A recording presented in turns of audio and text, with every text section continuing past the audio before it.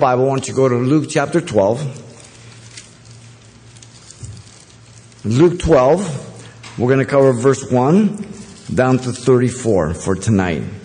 If you were with us this morning, we took the first 12 verses and we did that in depth, so I'm not going to belabor the point in great length. But to set the setting here now, Jesus has just finished dining with the Pharisees, as you know, and he rebuked them for their hypocrisy, for their pretense, for their wanting to present themselves as more righteous than the people. He pronounced woes on them, lawyers and Pharisees. They didn't like it. They got a little upset and they began to bombard him with many questions and assault him in a way that they wanted to just trap him and stumble him so they could accuse him.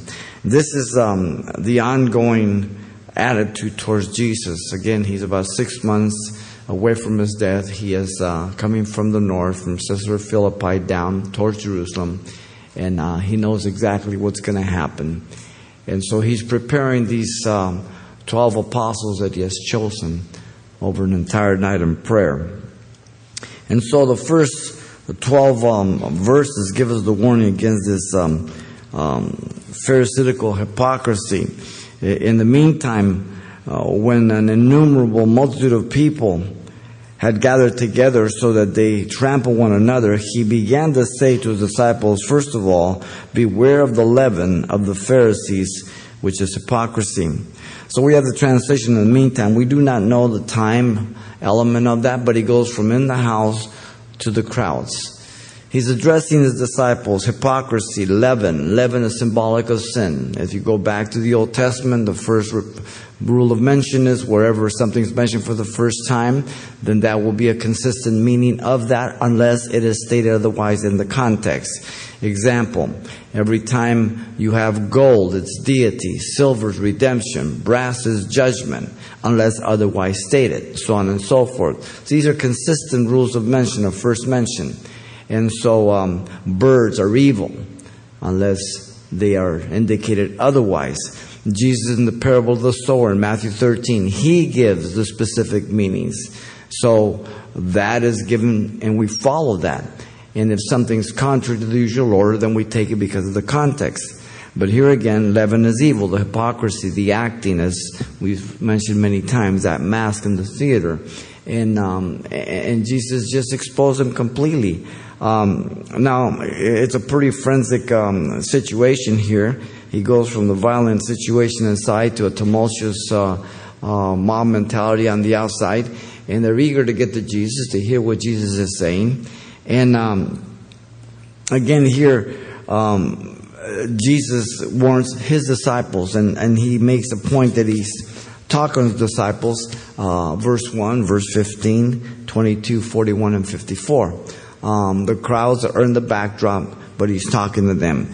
And he says in verse 2, for there is nothing covered that will not be revealed, nor hidden that will not be known. So the warning of attempting to live a life of hypocrisy in a way that you can present yourself as something before people and something contrary in real life. Religious people can do that. People who consider themselves spiritual in terms of any type of mysticism or like today's New Age or whatever it may be. Because you say you're spiritual doesn't mean you are moral or ethical. Morality and ethics comes from God with absolute right or wrong. Our society today, even the church, is no longer teaching objective truth. It's all subjective. Even within the church, there are questionable things now that are being practiced and taught. They're moving away from objective truth. The Bible teaches objective truth. It's not subjective. You must look at the context, look at the historical background, look at the grammar. And these letters were written to specific people at a set time with certain situations or problems. And so they're to communicate truth to that generation. And once we find out what it is to them, then we can see how we can apply it to us. And so here again, hypocrisy is very, very clear here. And verse 3 says, therefore, whatever you have spoken in the dark will be heard in the light, and whatever you have spoken in the ear, in the inner rooms, will be proclaimed on the housetop. So nothing is hidden from God, Hebrews 4:12. Nothing can be covered, nothing can be kept secret. He will reveal everything, whatever men have forgotten when they come to the judgment day of the white throne judgment in Revelation 20. God will pull up the books, open up the books as it says there in Revelation 20, and men and women will be judged according to that. Now, that is the judgment for the non-believer, white throne judgment. The believer goes through the bema seat of Christ. We will suffer loss of reward because of the wrong motivation for what we have done. 1 Corinthians 3, 2 Corinthians 5:10, Romans 14:10, I believe. And there, God will judge us for why we did what we did and how we did what we did. And if it wasn't for the love of God and the love of brethren, then we get no reward. But that's the bema seat of Christ will take place at the rapture of the church, and we're in heaven with Him. The white throne judgment is after the 1,000-year reign, when all are brought out of hell. Hades, Gehenna, we'll get into a little bit tonight, and then they're judged before the white throne judgment. There is no second opportunity for salvation at that point. It is simply to sentence you to eternity under God's verdict for your evil life. That's the non-believer, not the believer. And so here in verse 4, down to 7 now, the believer must fear God rather than man. And I say to you, my friend, do not be afraid of those who kill the body and afterwards have no more that they can do. Now again, here the pretense of hypocrisy, where a man would bow down to the authorities of the land, king, supreme authority, whatever it may be, simply to see what they can get, simply because of the benefit, while at all in reality, it's not a true reverence, it's hypocrisy. Well, the same thing that someone can say they're a Christian because it is a fashionable thing, but then when persecution comes, then what are going to be the colors of that person? Are they going to be true and genuine, or now will they just swing like a weather vane, depending which way the wind's blowing? And so again, here Jesus is speaking to His disciples, warning the disciples about the bad example of the Pharisees, not to follow that. Now, if there was no potential for the disciples to do this, why talk about it? When Jesus said up in the upper room, one of you will betray me this night, do you realize that every one of the 12 said, is it I? Read the Gospels. Every one of the 12 understood they had the potential to betray Jesus. When God warns us about something, it isn't because there's no possibility. And by the way, He only warns believers. Non-believers are dead. He's trying to save them. They're warned through the gospel. But constantly the believers warn about not being deceived, not going back in the world, not going to the left, the right, so on and so forth. And so here again, all that man can do is take our life. After that, you're instantly present before the Lord. 2 Corinthians 5, 1 through 8. For me to live as Christ, to die as gain. Philippians 1:21. So you move, and then they put your body in the grave, or they barbecue you in cremation, whatever way you want to go. And people say, "Oh, no, you can't get cremated. That's not Christian." Really? Well, what happens to Christians that die in burning buildings? Do they not go to heaven? Are they second-class citizens? How about the Christian that's out there snorkeling in the Mediterranean and Jaws comes up and has them for lunch? See, it's irrelevant what you do with my body after I'm gone. God's not going to have any problems putting it back together. And by the way, He's not going to raise this body exactly as it is. There's a relationship between them, but no likeness. 1 Corinthians 15 says. It will be a glorified body just like that of Jesus Christ. And that raising of the body takes place at the rapture of the church. When that generation escapes physical death and the dead are raised from the grave and they're caught up together with that generation that gets raptured, and their bodies meet them as they come down with their loved ones, and so will be with the Lord. 1 Thessalonians chapter 4, from verse 13 on down to 18, he tells that very clear. The heart of it is verse 16 and 17. And so it's very, very clear. So here again, man has limited power over us. Once they kill you, you're done. You're home with the Lord. Verse 5 says, "But I will show you whom you should fear. Fear him who after he has killed has power to cast into hell. Yes, I say to you, fear him." He says it twice. Now, the word hell here is the word for Gehenna. Gehenna is that valley outside of the city of Jerusalem in the Kidron Valley. If I'm on the Mount of Olives right here facing the east gate, it's over here towards the left. Okay, some of you were there with us in May. And there in the valley of Hinnom was the valley of Tophet. It's also called a place of fire. The trash heap, all the trash was burning. Jesus says the place where it's dark, the fire is never quenched, the worm never dies, and he describes that as Gehenna. They used to sacrifice their children to the god Molech there also during Kings and during Jeremiah and the prophet Isaiah and that. And so Gehenna is the ultimate place where everything will be cast in there. Gehenna was made for no one but Satan and his angels, Matthew 25:41. Revelation 20 says that hell and death will be cast in. The Antichrist, the false prophet, they will be cast into hell. Hell, death, everything at the end. What we usually describe as hell is the Old Testament Sheol or the New Testament Hades. When we get to chapter 16, we'll do a message on that as Jesus reveals to us that the Old Testament plays a waiting Sheol comprised of two compartments. The place of torment and the place of comfort. Bosom of Abraham and the place of God's wrath. But we don't know that until the New Testament when Jesus speaks about it in Luke 16. He's the only one that tells us that. The other synoptic gospels do not give us that information. So you have Sheol or Hades.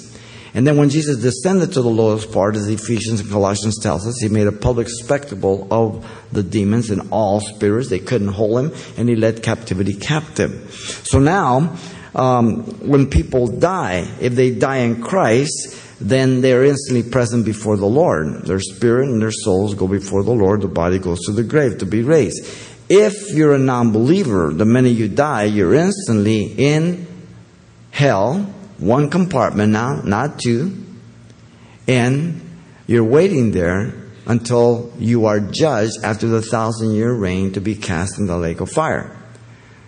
There are other locations called Tartarus. Peter says that in chapter 2 of Peter. It's a location where angels are enchained in darkness and they will not be released. They're so vile. And then you have the bottomless pit or the shaft where demons are.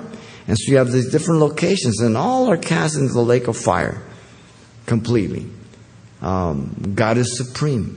God is in control. And so, the one word to fear, verse 5, is God, because he has control not only to take your life, but then after he's done with that body, to sentence you to eternal separation from him. The lake of fire or Gehenna, same place.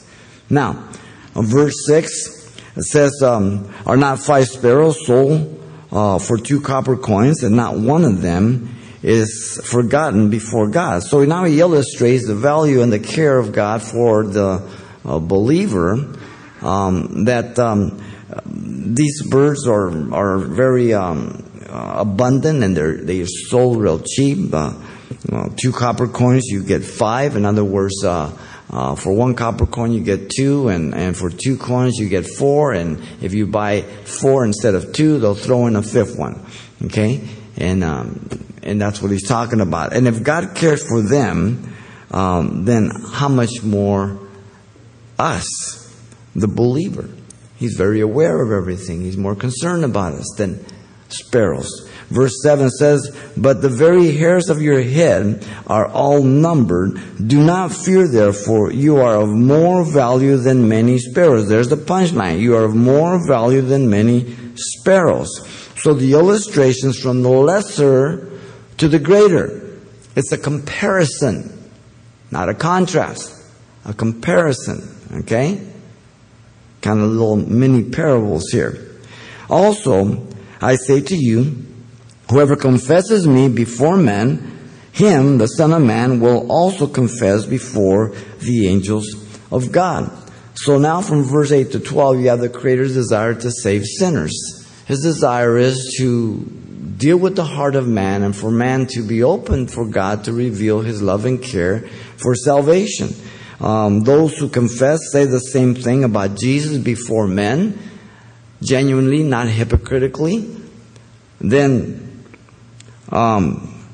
as they confess the Son of Man, the title of Jesus Christ in His humanity as God in the flesh, but the Son of Man will confess them before the angels in heaven. So the result of salvation is that now we're in the family of God. And when we pass from this life, then we will be in heaven. And Jesus will confess us, not only before the angels, but before His Father. Now, in verse 9 it says, "But he who denies me before men will be denied before the angels of God." So the flip side of that person who is hears the gospel, who rejects the gospel, he is separated from God for all eternity. You have the two thieves on the cross. Both of them equally distant from Jesus. Both of them equally heard Jesus' the words that He spoke from the cross. One chose to believe in faith. The other continued to reject. One went to heaven. The other one to hell, waiting for the white throne judgment. He's still there waiting. He will be judged because he rejected it. And that's always the case. The gospel goes forth. People will accept or reject. God will do everything necessary and possible to reach sinners. And then a sinner has to respond. Now, not every Christian believes what I'm telling you. Some believe that you can only believe if God predestined you and elected you. And they believe that God only elected and predestined a few number, while predestining and electing the remainder to go to hell. And there's nothing they can do. They cannot believe. I reject that doctrine of Calvinism. All right? John 3:16 says that God died for the whole world. 1 John 2:2 says He's the propitiation, that which satisfied God's wrath. Not only for our sins, the believer, but the whole world. You cannot substitute the word world for elect. That's dishonest. And it's redundant if you do that with 1 John 2:2. I believe the sacrifice of Christ for the whole world. And that God will do all in His ability to reach every sinner, so that when He judges people who have rejected the gospel, they are fully responsible and accountable for their own lostness by rejecting the only way, the only truth, the only eternal life, Jesus Christ. For God must be holy and just, and He is. Therefore, the standard is the same, the gospel. Now, in verse 10, it says, "And anyone who speaks a word against the Son of Man, it will be forgiven him, but to him who blasphemes against the Holy Spirit, it will not be forgiven." So He's dealt with salvation, those who accept, those who reject. Now He deals with those who are being dealt with by the Holy Spirit of God, and He makes a contrast between those who speak a word against the Son of Man. In other words, just intellectually, just in argument, or just in an intellectual assessment, if they repent of this, God will forgive them. But when the Holy Spirit is dealing with them, revealing that Jesus is the Son of God, that He is the Savior of the world, and they keep rejecting, hardening their heart, there is a line out there. I don't know where that is. But once a person crosses it, then God gives the person up. Read Romans chapter 1. God gave them up to uncleanness, vile affection, reprobate mind. 3 steps. Whether those are the ultimate and only 3 steps, I can't tell you. The best way to define this, if you think you have blasphemed, you have not. Because if you have, you wouldn't be here. You wouldn't be concerned about God, salvation, heaven, hell, or anything else. God would give you up.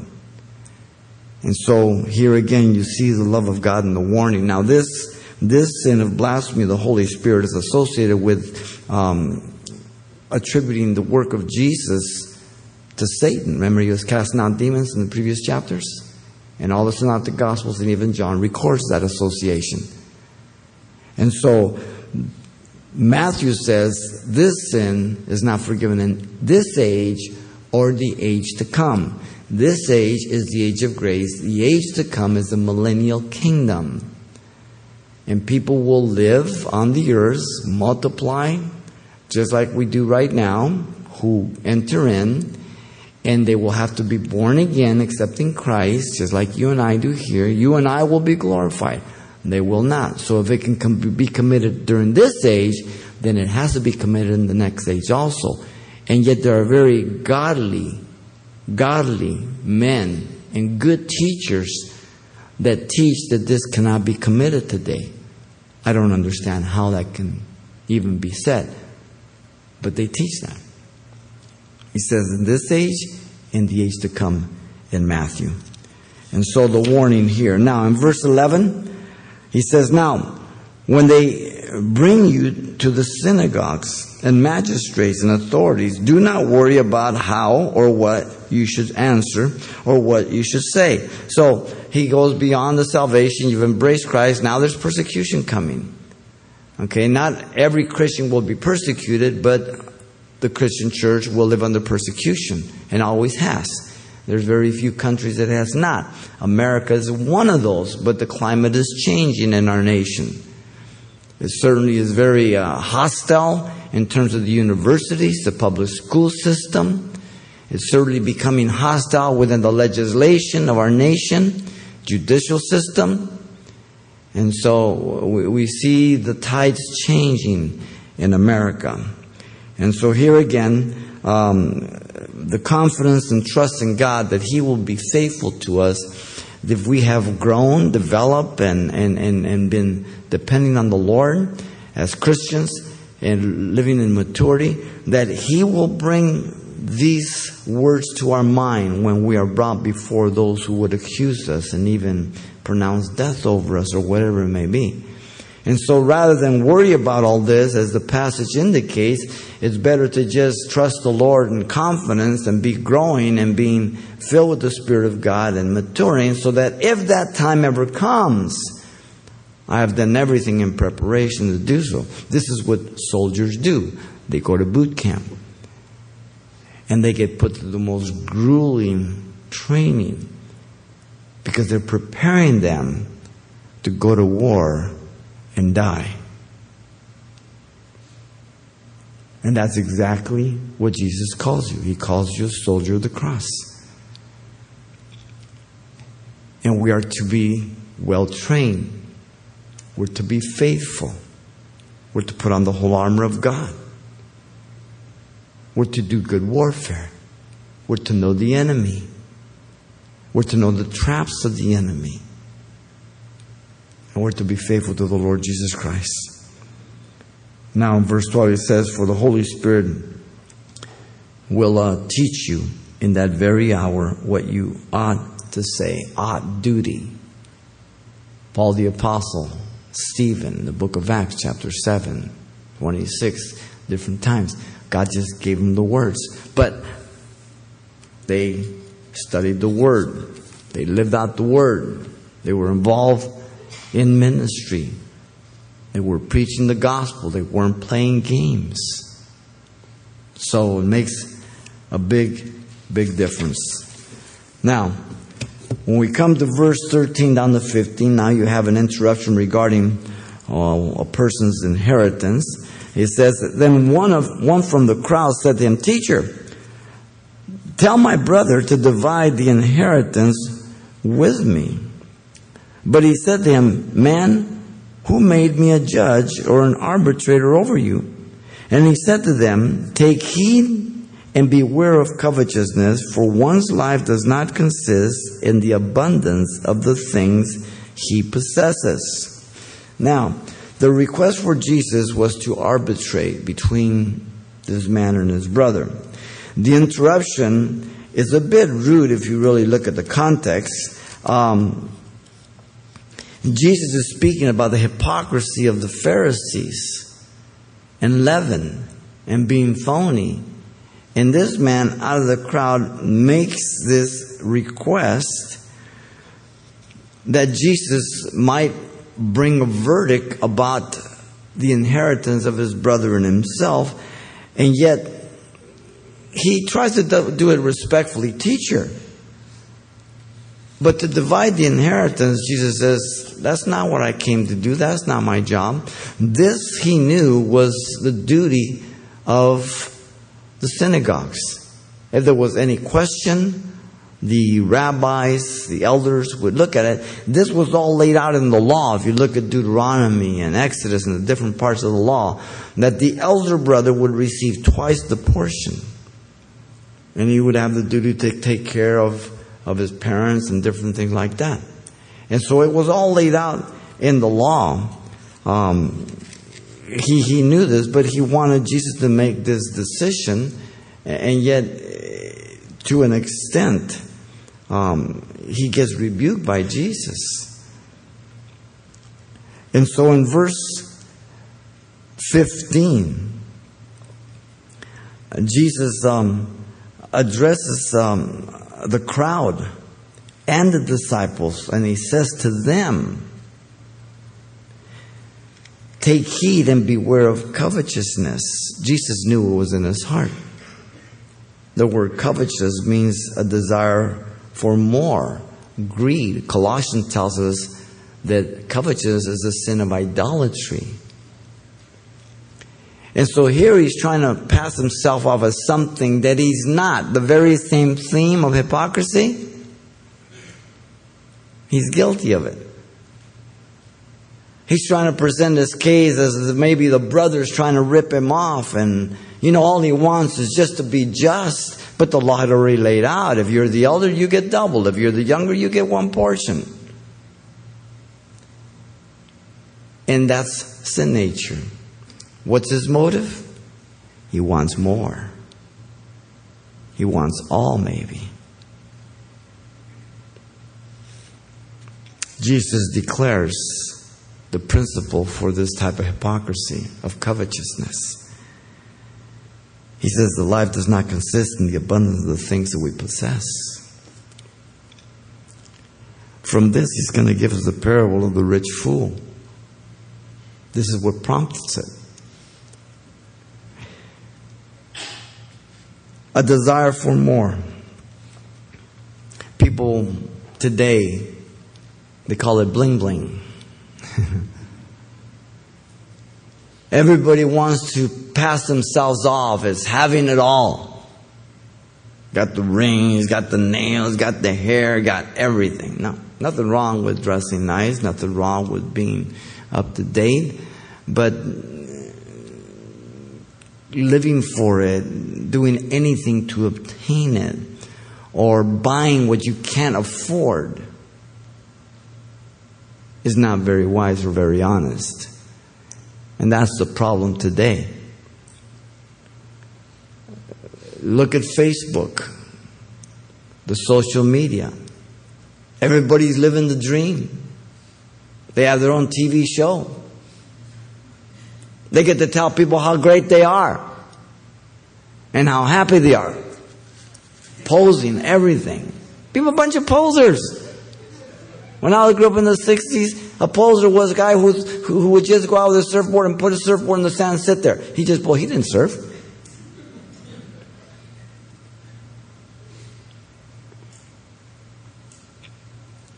Today, people are living for things, coveting, being envious. How much can you use? How much do you need? Jesus is going to get into very basics here. Verse 16 to 21. It prompts the parable of the rich fool. Listen carefully. Then he spoke a parable to them, saying, the ground of a certain rich man yielded plentiful.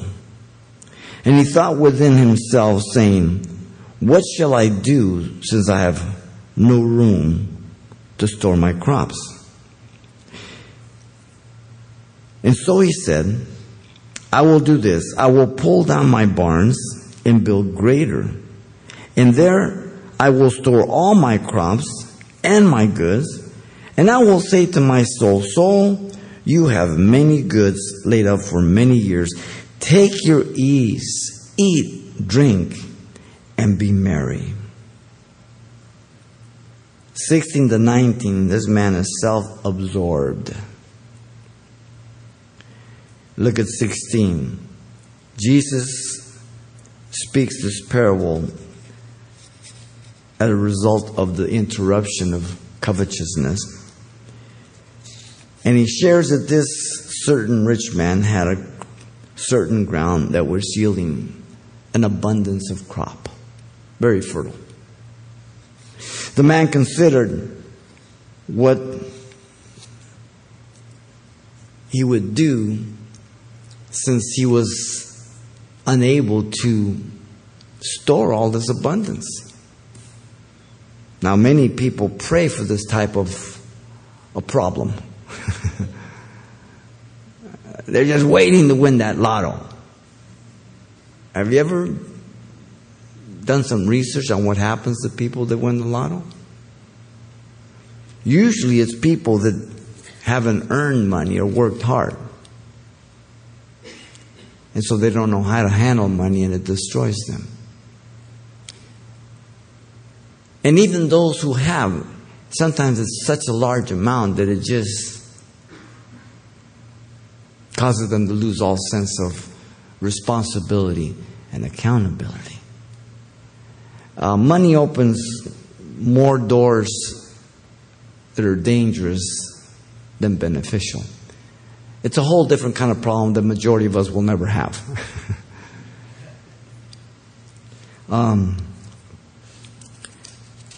The man came up with a solution. He was unable to store all his abundance.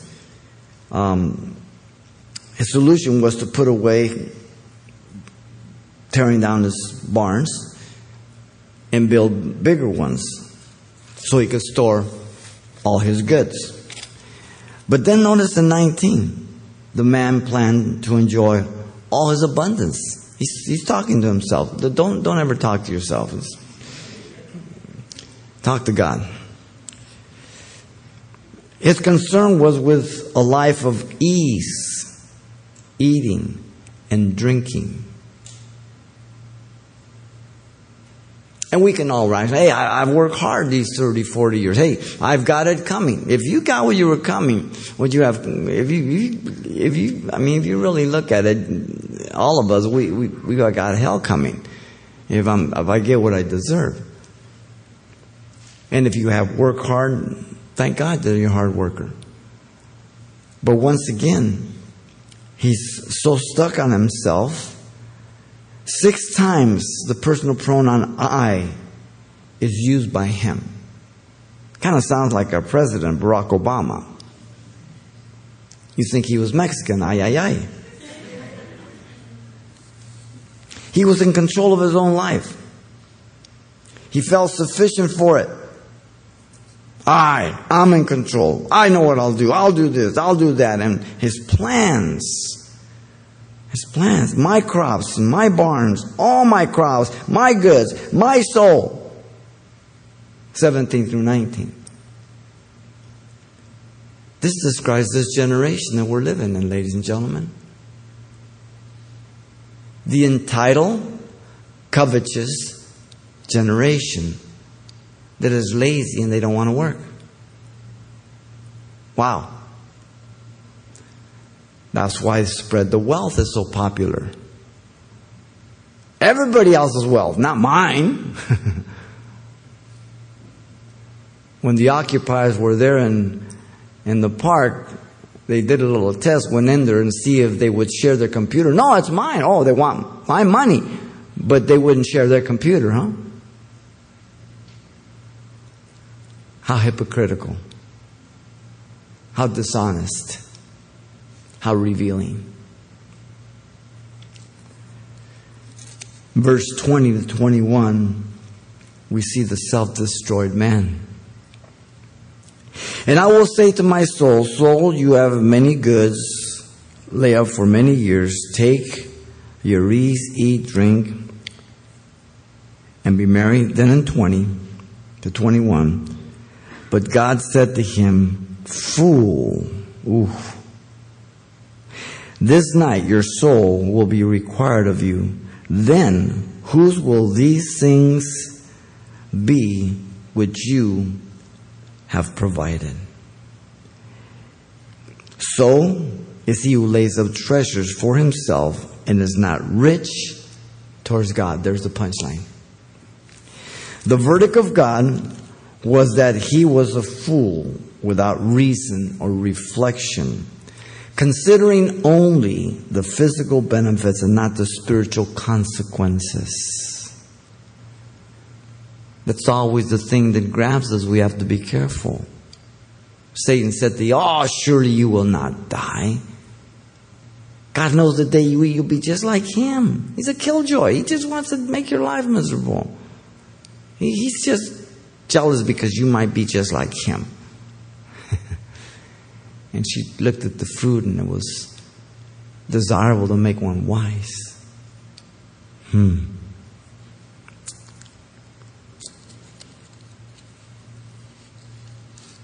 He would die that very night. Verse 20. His soul would be required by God. It's appointed unto every man and woman to die once in the judgment, Hebrews 9:27. No one knows the day of his death. Now, we all know we're going to die. We just don't know when. And somehow we think that if we're young and healthy, we're not going to die. But young and healthy people die all the time. And yet, as God has that date, and we can get into the whole argument. Well, I think that every man has a date and a woman, and nothing can happen between that date. Well, I don't know if that's really true. Okay? The main question is there going to be more between your birth and your death date than a hyphen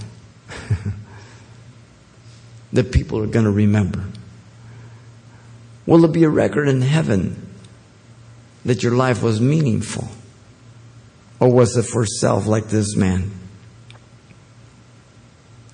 He was ignorant that God was going to call his life that very night.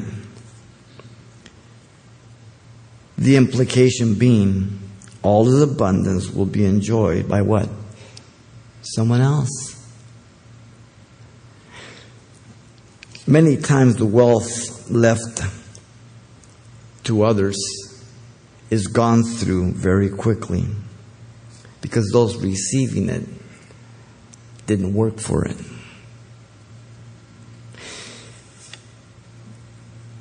Solomon puts it this way, and Solomon hated that. You ever read Ecclesiastes?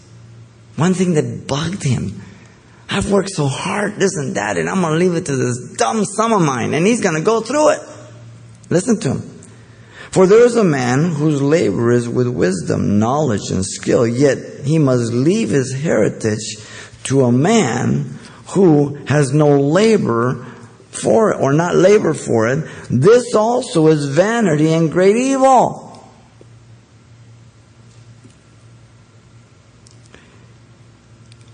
I knew a man who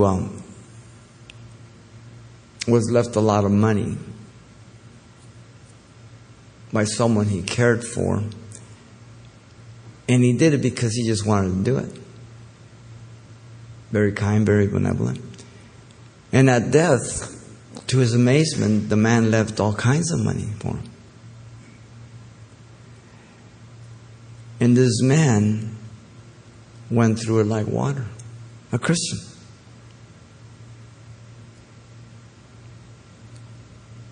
Lost the new houses. Lost everything. You see, if you don't work hard for your money, you're not going to spend wisely and under priorities. The worst priority is this man spend it all on himself, and we're going to see the punchline that he was poor towards God.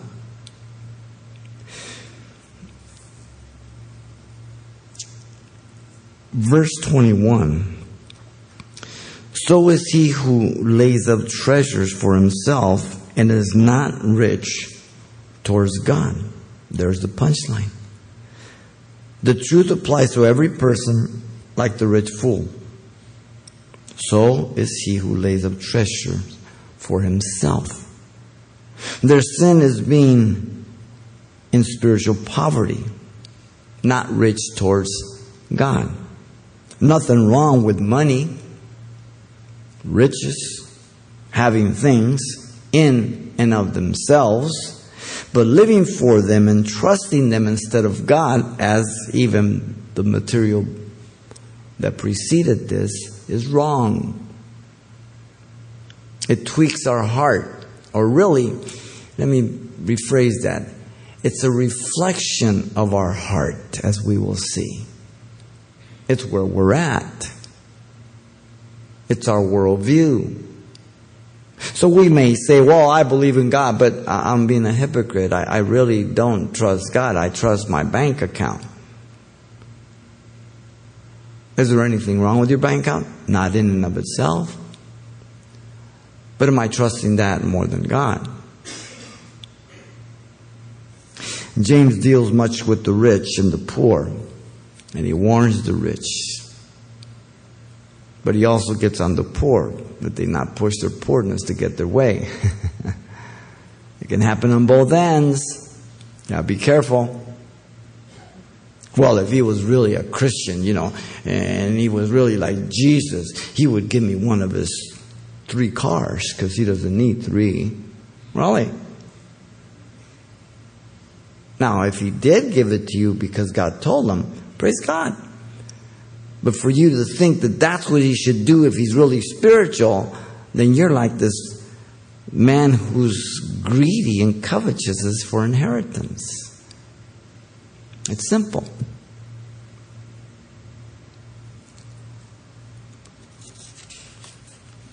Read the Proverbs, Ecclesiastes.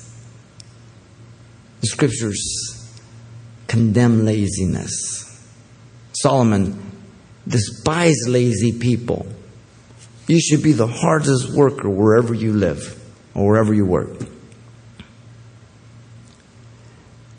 You say, yeah, well, I'm the only Christian there. Boy, God must really trust you. You're the only Christian there? Whoa, you must really be a spiritual giant. That God would be able to trust you with a building full of pagans so that they can see Jesus through you? Wow. Do you take breaks longer than you should as a Christian? Do you get on your phone when you should be working? Do you do personal things on the computer when you're being paid for? All those things, the non-believers looking at you to see if you're just like them or different. It's those little foxes that spoil the vine. Those little things. Now, in 22 to 31, Jesus gives the command against anxiety about the provisions for life. He moves on in the same theme. He says, then he said to his disciples, here again, in the case of disciples.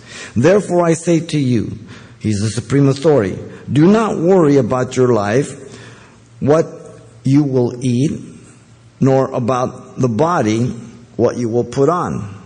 So, nothing wrong with those things, but we don't live for these things, and we aren't to be preoccupied constantly as if that is the priority of life. He says, and now in verse 23 here, he's going to illustrate this. Life is more than food, and the body more than clothing. So the value of life is not to be equated with how many toys you have. Years back, there was a dumb bumper sticker, the one who dies with the most toys wins. How dumb is that? At least it wasn't dirty. But it's still dumb. So, again, there's nothing wrong with the natural provision. And he mentions the most basic things, food and water, drink, clothing. Okay? He's not talking about luxuries here. Verse 24 says, consider the ravens, for they neither sow nor reap, which have neither storehouses nor barn, and God feeds them. Of how much more value are you than the birds? And so the first mini parable in 24 deals with the simple observation about ravens. The ravens do not sow nor reap. They don't have storehouses. Do you ever see a raven with a wheelbarrow taking the stuff in?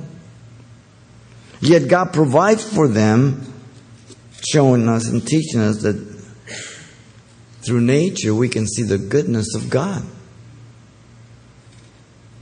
The application of the mini parable comes in the middle of and towards the end of 24 down to 26.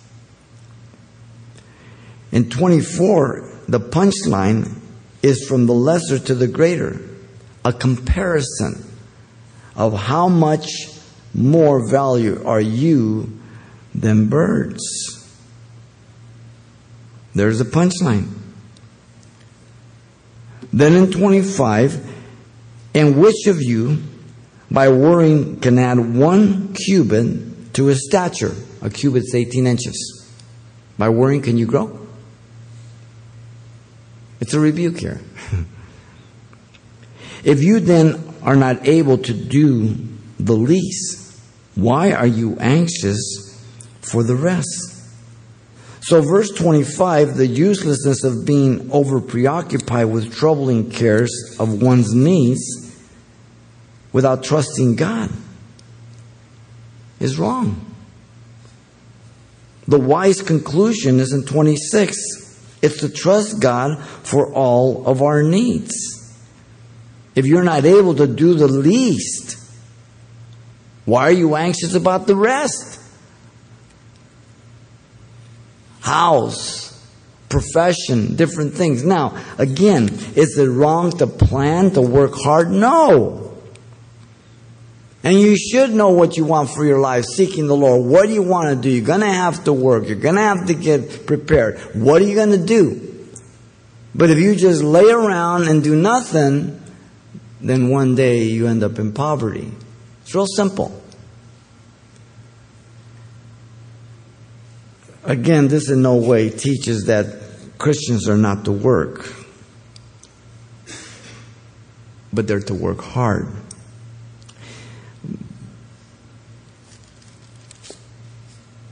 But they're not to work simply to acquire things. It's a simple principle. Paul, as you know, worked with his own hands to maintain the ministry and those who were with him. 1 Thessalonians 4:11. And when he wrote to the Thessalonians in 2 Thessalonians 3:10, he says, that person who does not work should not eat. Simple principle. Now you give that. Go out in the street and tell people, do you believe the Bible says if you don't work you shouldn't eat?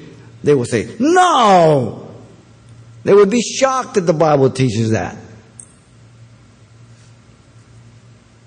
Now, it doesn't mean if someone has had a disability through an accident that he's to be taken care of in terms of family or whatever the means may be. It doesn't mean that someone has fallen to bad times that he cannot be helped.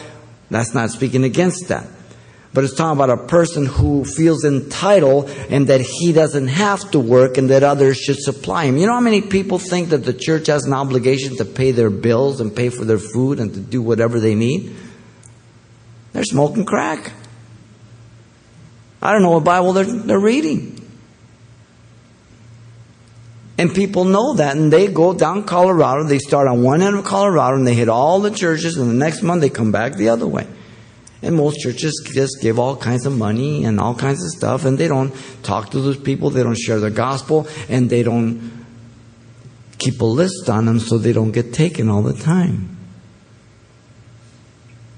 God's given us a brain, let's use it.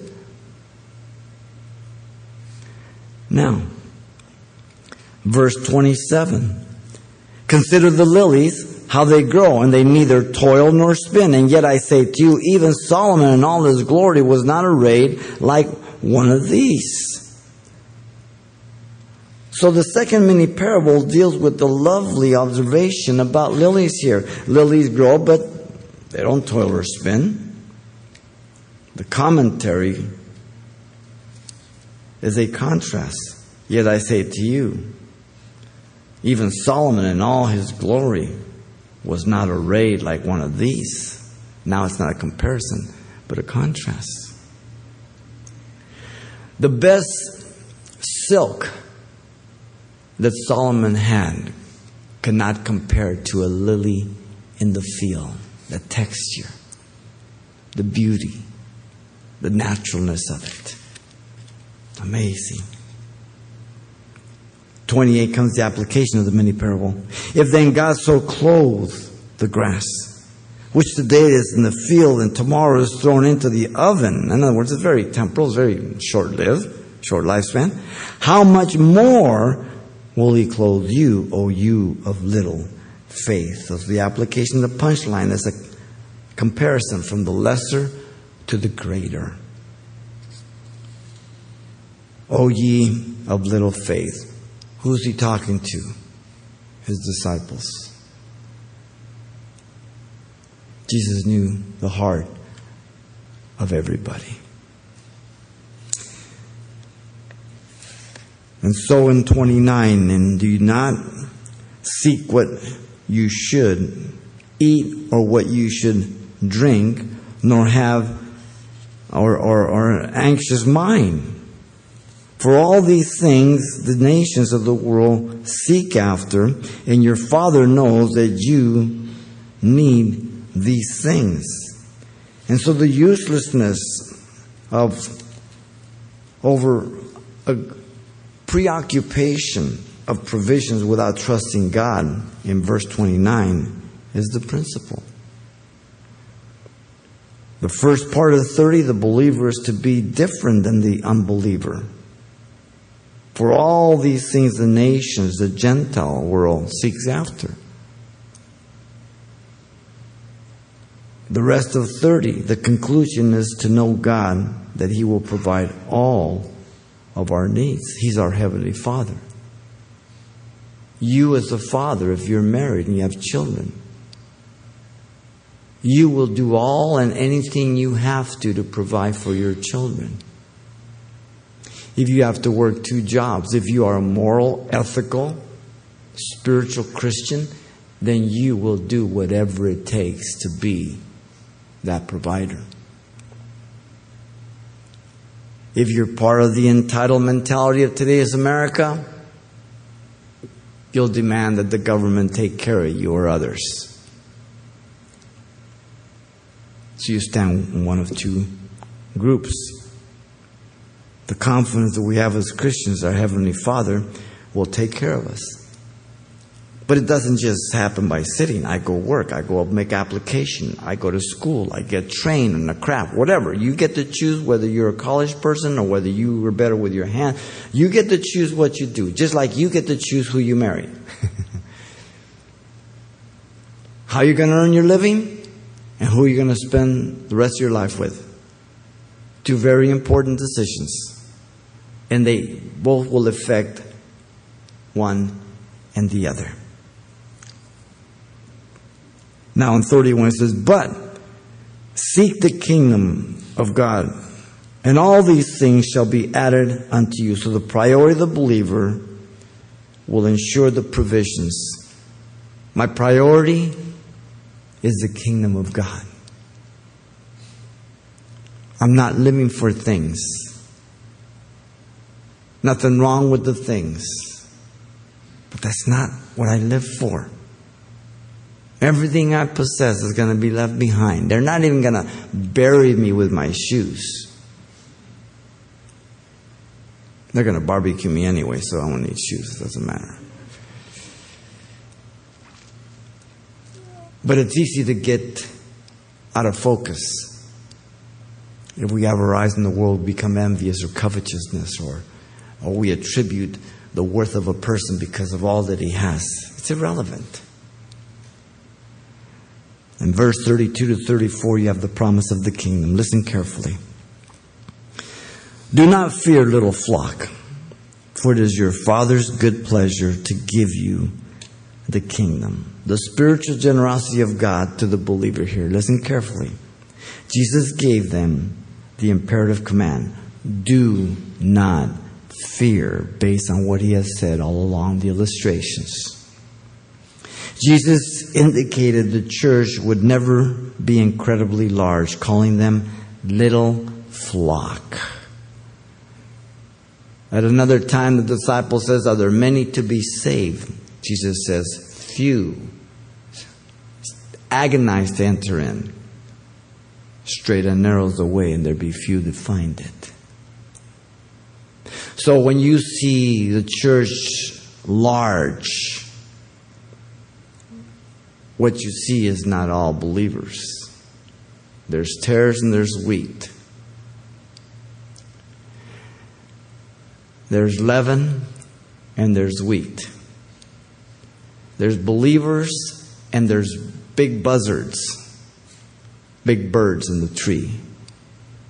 When the church becomes abnormally large in the latter days as we are today, there's a lot of corrupt leaders in the church. Study the kingdom parables in Matthew 13.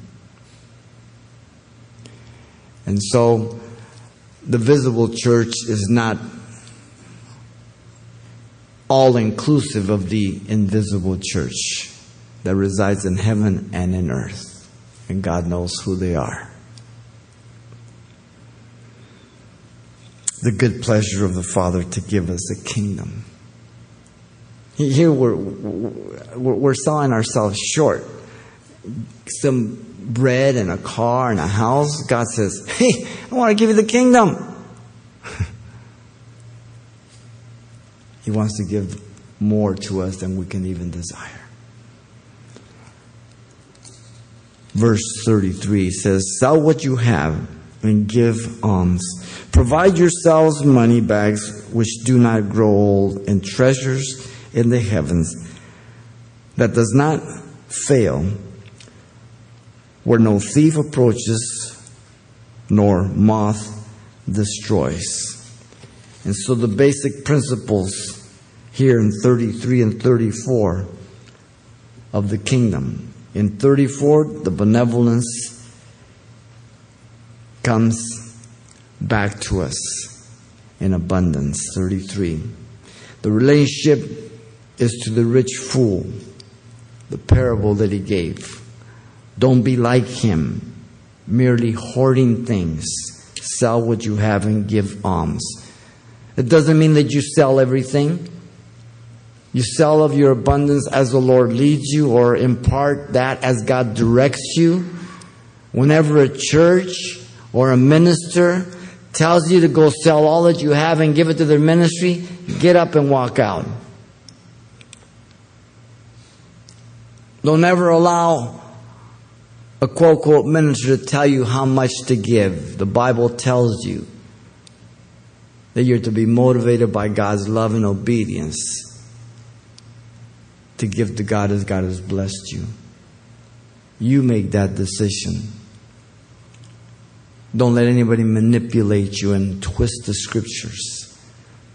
As God leads you to help, to give, He will bless you. You cannot outgive God. Don't be poor towards God, but invest in the kingdom, is what He's saying.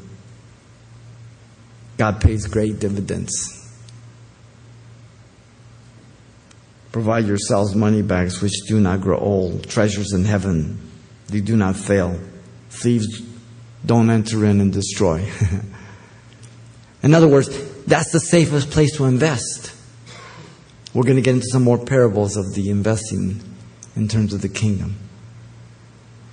And so whatever you do, it's the motive that matters, not the amount that you do or the amount that you give. Is why do you do it and how do you do it? And God says, I like that. I'll honor that. Wow. For where your treasure is, there your heart will be also. There's the punchline of the entire section from 13 to 14. Where your treasure is, that is the thing that you live for and I live for, which motivates my life. The reason why I get up every morning.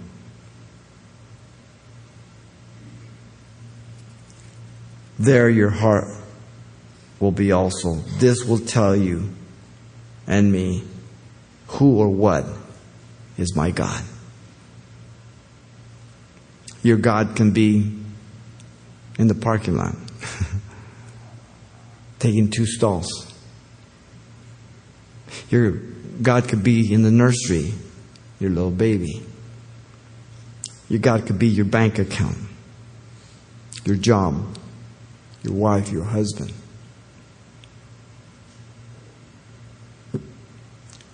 If God isn't your God, then everything else is irrelevant. It's idolatrous. And it will make life much more difficult and bring many, many problems. Only as we seek first the kingdom of God and His righteousness, then all these things will be added unto us in God's priority, in God's time, everything. And I can tell you for my own life, with God's goodness and all that, and not because of what I have. It doesn't make any difference. It's irrelevant. But I've seen God's faithfulness as your pastor for over 40 years. As He took me out of the world and He dared to use me and begin a church from 3 people and take care of the church, develop it, and give us a building and all that He does and all the teaching and everything. God is so good. You just cannot lose if you trust God and walk with Him.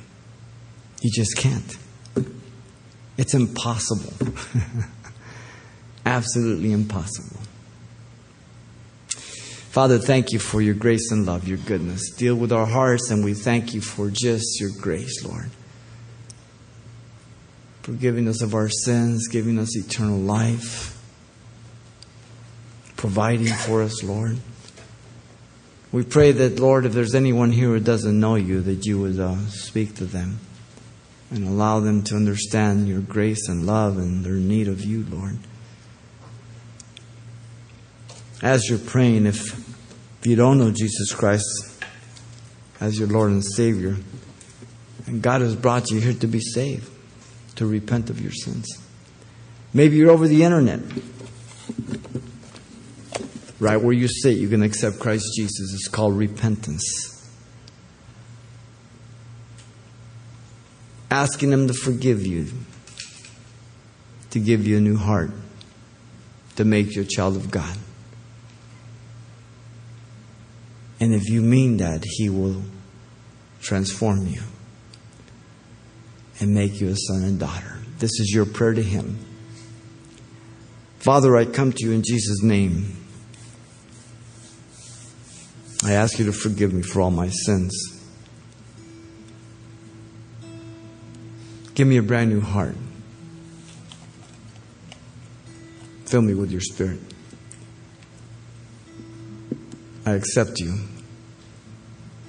as my Savior and Lord. In Jesus' name I pray. Amen.